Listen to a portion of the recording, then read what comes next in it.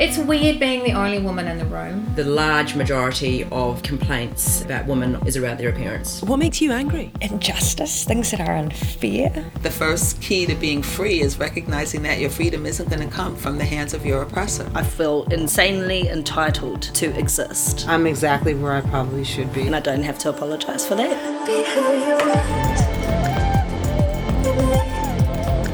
Be who you want.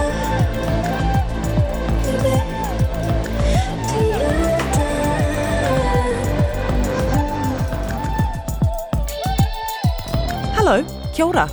Welcome to Brazen. It's our first ever episode. I'm Susie Ferguson. You might know me from RNZ's Morning Report, but this is a little bit different. Now, every month on Brazen, you'll hear from two incredible women. One you've probably heard of, one you maybe haven't. Of course, the stories they'll tell will be different. It's covering everything from the fight to dismantle colonialism and reform the justice system to tips from a top publicist for the next time you're caught in a paparazzi scrum. But throughout the series, one thing remains the same. They're brazen, bold and unashamed. I think some of the people who are attracted into doing stand-up comedy are people who will make themselves feel big by making somebody else feel small. We're going to kick off now with Michelle A'Court. She's a comedian, a writer. You might have seen her on The Project or heard her co-hosting the spin-off podcast On The Rag. But her big break, that came back in the 80s when she was hired by What Now, the Saturday morning kids show that launched in 1981 and it's still going to this day. And the story of how she got that job, that's a great one. My boyfriend at the time was very keen to be a What Now presenter, and so he asked me to help him make an audition tape so that he could apply for the job that had become available. So we were both in the videotape and I got the job. Oh, and he didn't? Bless him, no. Oh. Yeah, so that was weird. But did you stay together? For a little while after that, but not that long. Was that always kind of the elephant in the room? I don't think I thought hard enough about it. I think he was thrilled for me, and we both moved from Wellington to Christchurch, and then he returned back to TVNZ in Wellington. I don't know that I thought about it terribly hard, that must have been a great wound for him. I don't know.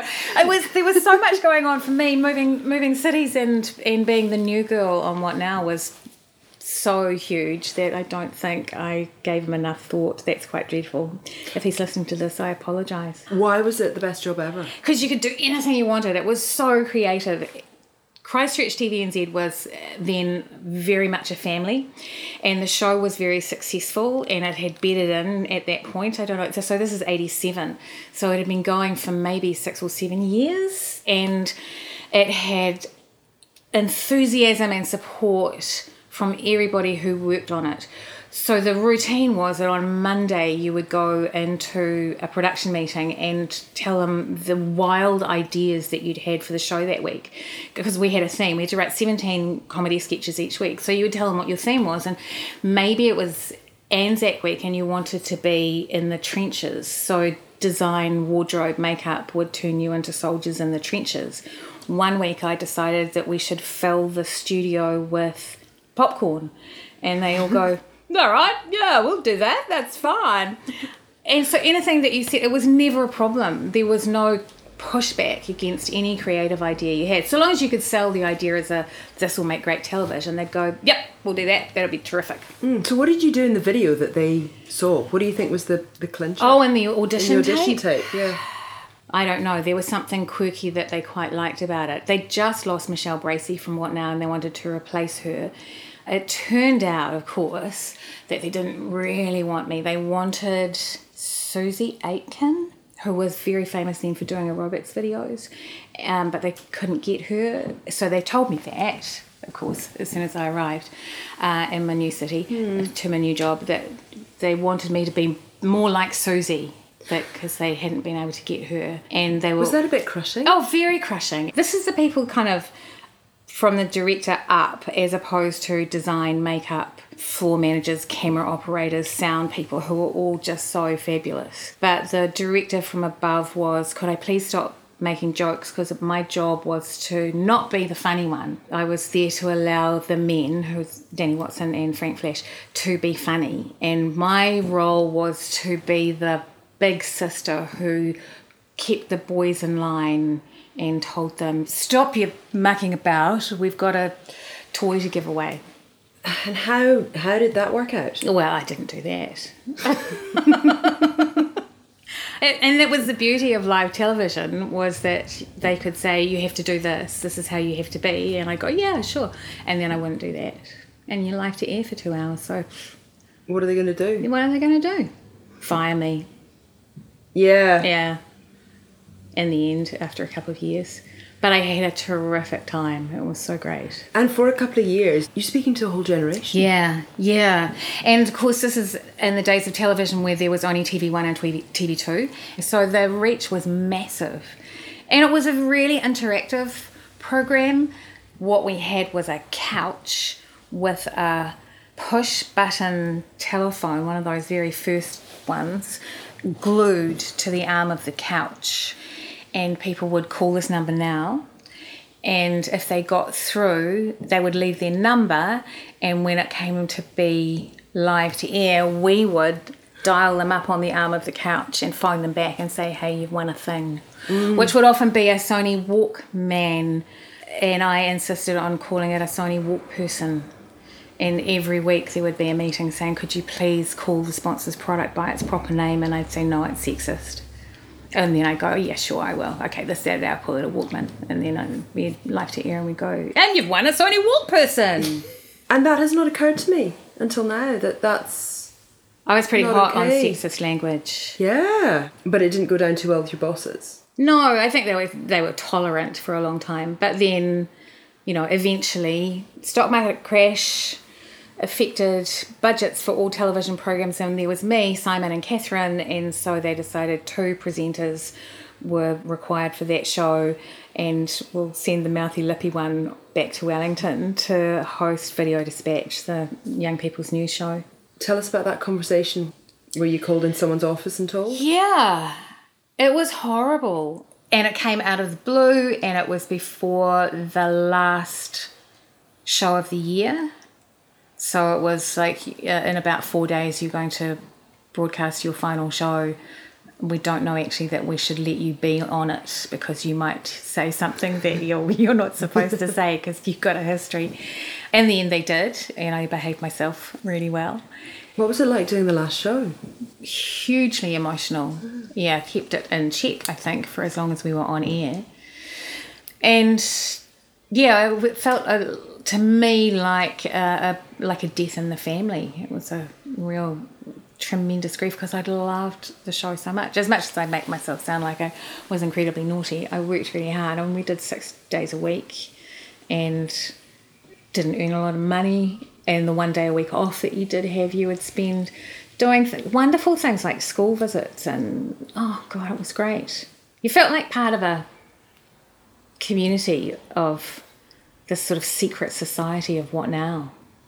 And so that ends, and how do you find your next thing?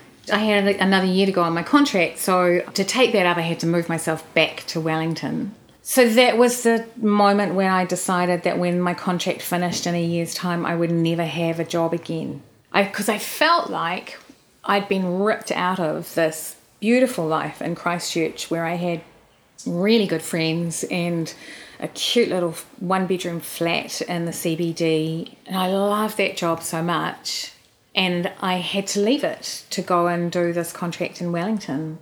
I could have, I guess, just asked to be paid out of my contract or something, I don't know, but I felt like I'd lost the control of my life, and so that's when I said to myself, I will never be employed by anybody ever again. And you never have been, have you? No, I've had some short-term contracts, and I worked in radio for a little while in Queenstown while I did some other things as well. That's where I started doing stand-up and did some theatre and touring and stuff, but I've never had a job again. It's worked out quite well then. I really like it. I really like it. So I work for a whole bunch of different people. I do some radio, and I do a little bit of television, and I do a bit of writing, and I do a lot of stand-up, and I do a lot of corporate work. and I have regular clients, voice work. I'm working for dozens of people.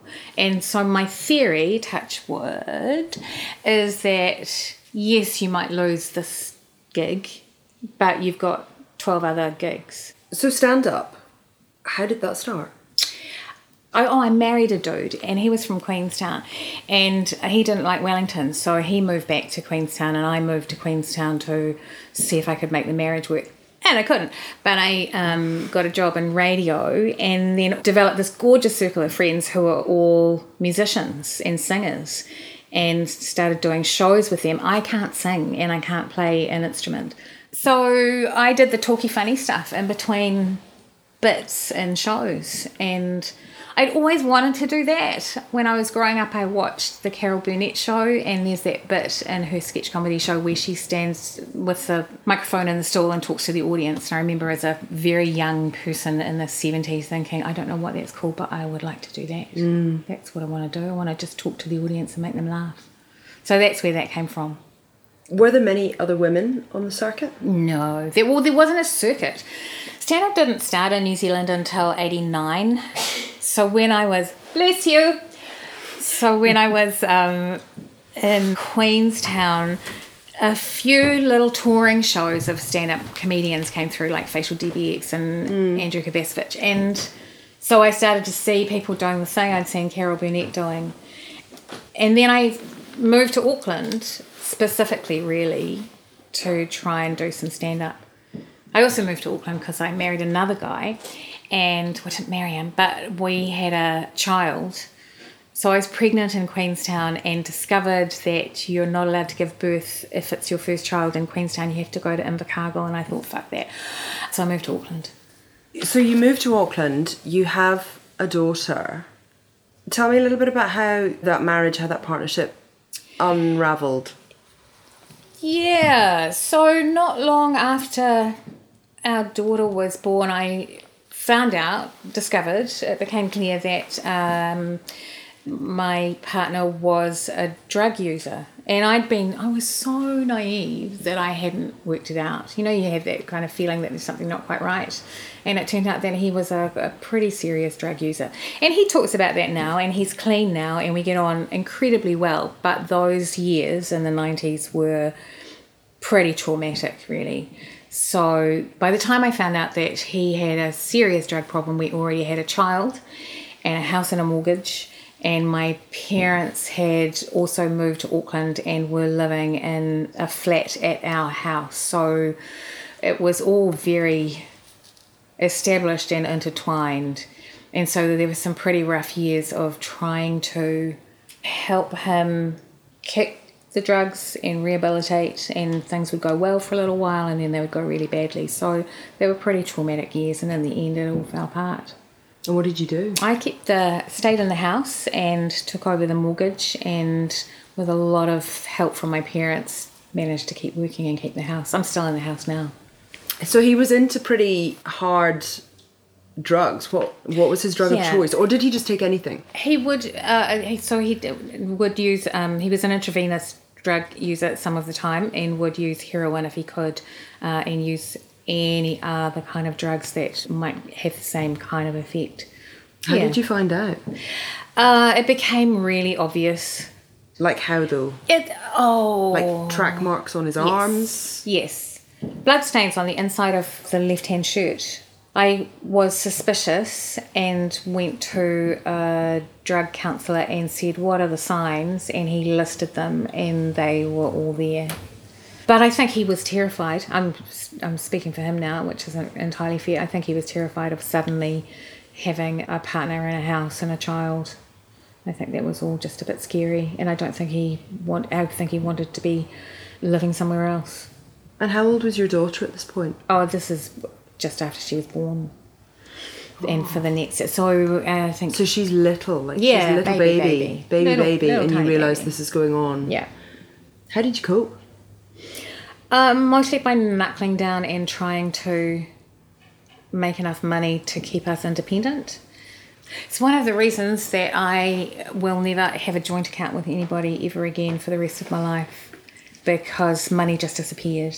Drugs are very expensive. Yeah, so, you know, there were all of that stuff. So, you know, a relationship that was falling apart and terrible financial problems and just being frightened, really, feeling really unsafe. I was just sort of thinking from your perspective, it's like it's hard enough when you've just had a baby and potentially, and you're trying to do something and you have no idea what you're doing, or at least I had no idea what I was doing, and you're trying to make a situation work that you don't really know how to make work. Yeah. And then you have that thrown in as a hell of a thing to deal with in that situation. It was really hard. Yeah, it was. But I think my response to those kinds of things is always to just, I think there's a little bit of denial. I'm quite good at that. And I will just keep my nose to the grindstone. Oh, it sounded like my mum. And just keep pushing forward and try to make things good. And, you know, he would clean up from time to time so that you would go, okay, we're okay now. Everything's going to be great. And then it would fall apart again. So that was a real roller coaster over those first few years. Are you glad you made the decisions you did around that time? Maybe we should stop talking now. No, it's good. Yeah, I think that I managed all that in the best way that I possibly could. When I first came to New Zealand about 10 years ago, you were one of the first people that I kind of, you know, you kind of learn the scene or you see people on TV or whatever it might be. And I remember thinking, why have I never heard of her before?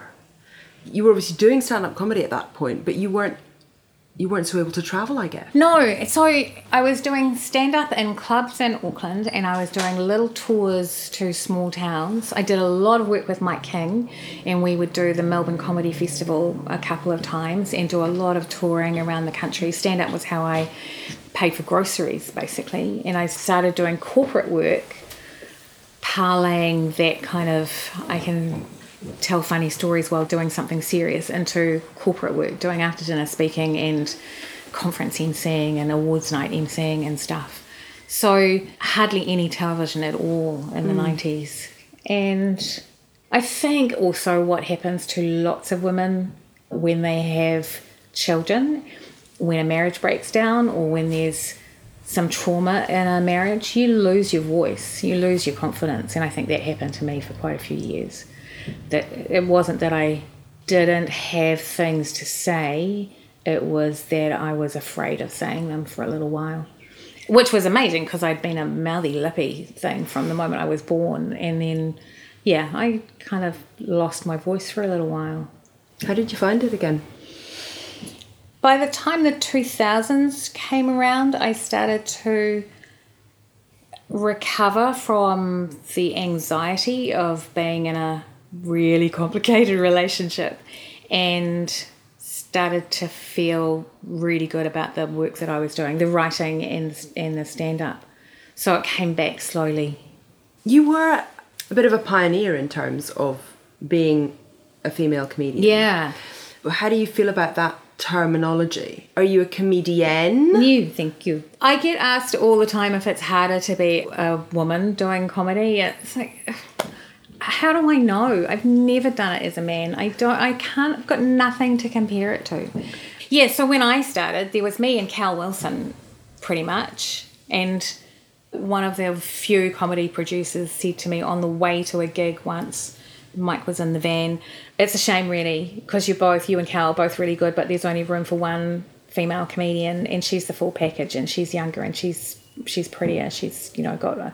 And, I mean, she is fabulous and gorgeous, and she's made a fantastic career in Australia, but the idea that there was only room for one woman, it's weird being the only woman in the room for most of your life. It's one of the reasons I organise a show every year called Feminists Are Funny, so that I get to work with all of these women who, if I'm on the bill, they're not on it, or if they're on the bill, I'm not on it. So even now, it's still a bit like that. I was about to say, is that changing? It is changing. Slowly? Very slowly. And, people still go, if we have too many women on the bill, it'll look like it's a women's fundraiser. It's like, oh, fuck, you can have as many men and goatees as you like. So I don't know why you're talking to me. One of the advantages that I had was that when I started, it wasn't just me that was starting. The whole scene was starting. There wasn't already an organised industry that hadn't let women into it. There wasn't an organised industry. So when I started with people like Jeremy Corbett and Paul Ego, and then later on Ben Hurley and Di Henwood and Jeremy Elwood, we were all pioneers. So I experience almost no sexism from those boys than I do maybe from younger men now. Oh. Yeah. So what happens now? What happens now is that I think some of the people who are attracted into doing stand-up comedy are entitled young men. The kind of people who will make themselves feel big by making somebody else feel small. So do you think it's harder for women to get into the scene now? It's easier in the sense that there are more of them and they're organised and supportive and they talk. If somebody does something that they shouldn't do in a green room 300 miles away, we all know about it within 5 minutes. And has that changed since the 1980s, where, you know, I guess we're sort of post-Me Too era now. Yeah. But do you look back on some of your professional experience from the 80s, 90s and kind of go, oh my God. Yeah, I do. It's maybe not so much in New Zealand comedy clubs, but in overseas clubs and corporate events here. I've looked back on a couple of experiences that I've had here and gone, I don't know how I got myself through that, and I would never put up with that now. What kind of things? So I went to do a gig out of town. One of the things about doing corporate work is that you're on your own and you are usually going to a venue that you've never been to meet people you have never met, to perform for people that you've never met. So you're surrounded by strangers in an unusual environment. And I arrived at this event out of town and walked in, and the man who had hired me, because he was the head of the organisation, his first words to me were, I used to masturbate while I watched you on What Now, and I still feel that about you, and I know that tonight you're on 7 days. So I'm taping that, and when I go home, I'll be able to do that again. So tonight I've got 3 opportunities with you. And then he took his trousers off because he had just arrived from work and was changing ostensibly into his dinner suit. And I'm alone in a building where I didn't know anybody. And what I would do now is say to him, this is inappropriate, and I'm leaving, turn around, walk out, drive home. But I didn't. I went, oh, I'm so sorry to be here while you're taking your trousers off. I will go away. And I went downstairs and waited for him to come downstairs, and I did the gig, and he was horrific, double entendre all the way through the dinner with his wife sitting on the other side of him. And I did my gig and went back to the motel and cried all night. And told somebody the next morning that I met for breakfast, a woman who is not a comedian and is not in my industry, and said, I'll tell you what happened to me last night, you wouldn't believe it. And she just looked at me as though I was insane. And when was this? Roughly what year? This would be maybe 5 years ago. Oh, so this is quite recent even. Yeah. It was about 2 years before Me Too, maybe 1 year before Me Too, because what that moment in time, the Me Too movement, meant to me was the discovery that I thought I was the only person that shit happened to. And when Me Too happened, and I'm reading through my Facebook feed and my Twitter feed, and every woman I know is #Me Too, I went, oh my God, it's not just me. So me keeping silent is a terrible idea, because I wanted to know about their moments, because it's not good enough for them. I want to protect them. And, you know, then you have that thought of why is it okay for me to experience that, but I feel terrible that they've experienced that? Yeah, because the advice that you give yourself in a situation like that is not the advice you would give your friend. No. Exactly. But why are we not kind to ourselves in the way that we would be to our friend? Yeah, and that's what that moment meant to me. It was overwhelming for me And you know what? Not long after the beginning of Me Too, that organisation, that he is still he's not the president of the branch, he's now the national president of that organisation, asked me to MC their end of year event. And I said no. And then I got in touch with the agency that I worked through and told them why I said no. And I said, look, this is what you need to know happened, and if I were you, I would not offer this gig to a woman. But also, I feel terrible for having just said that to you. I've just missed out on a job, and I'm asking you to not give a job to any other women because it's dangerous. That's not how this should work. Have you ever been in touch with the organisation? No, and I thought about it. Yeah. I should, shouldn't I? I should get in touch with the organisation. Should I do that tomorrow? Maybe you should. No, perhaps I will.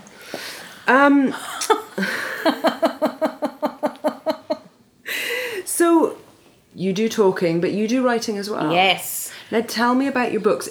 Can we start with the one about people in love, about couples? Yeah. Where did you get that idea from? I was on holiday, and some friends who live in Rarotonga, I said to them, we'd known them for years, and I said, how did you two meet? And they told this amazing story. And I said, I love that story. I love stories like that. I wish I could read a whole book full of stories about how people meet and fall in love. And they all sort of looked at me and went, well, go on then. And I went, all right.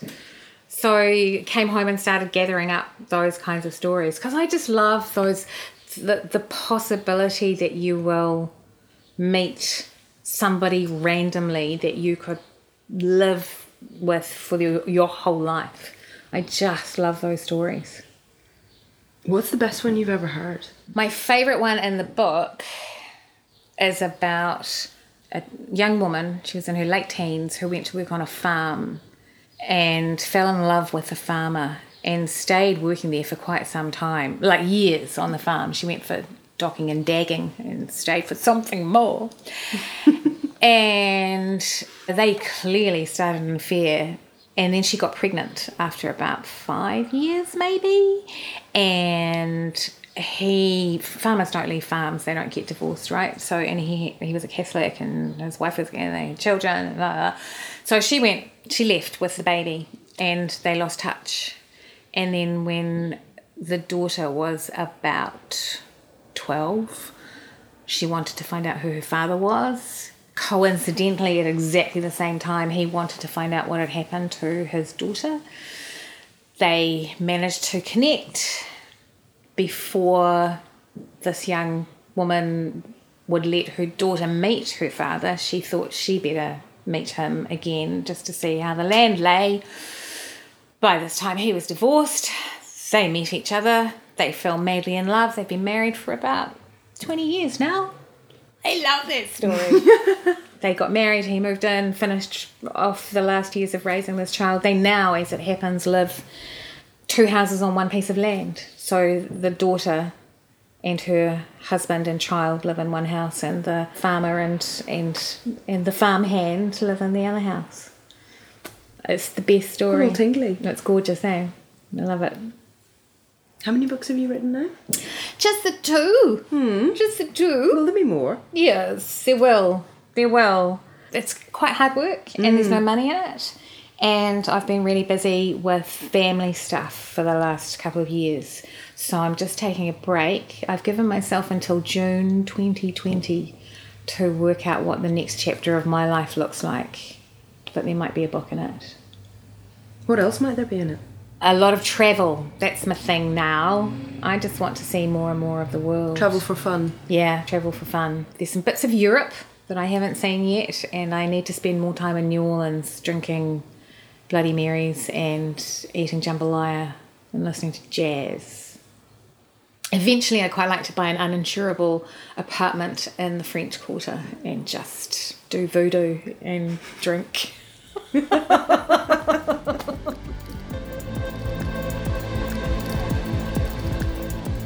Oh, sign me up, Michelle.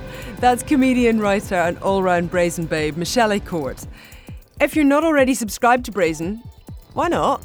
Do it now, come on. Because that way fresh episodes will appear in your podcast app the moment they're available. And you can also listen right now to the next episode of Brazen, where we speak with US activist and mother Asha Bandele. She co-wrote the book When They Call You a Terrorist, a Black Lives Matter memoir.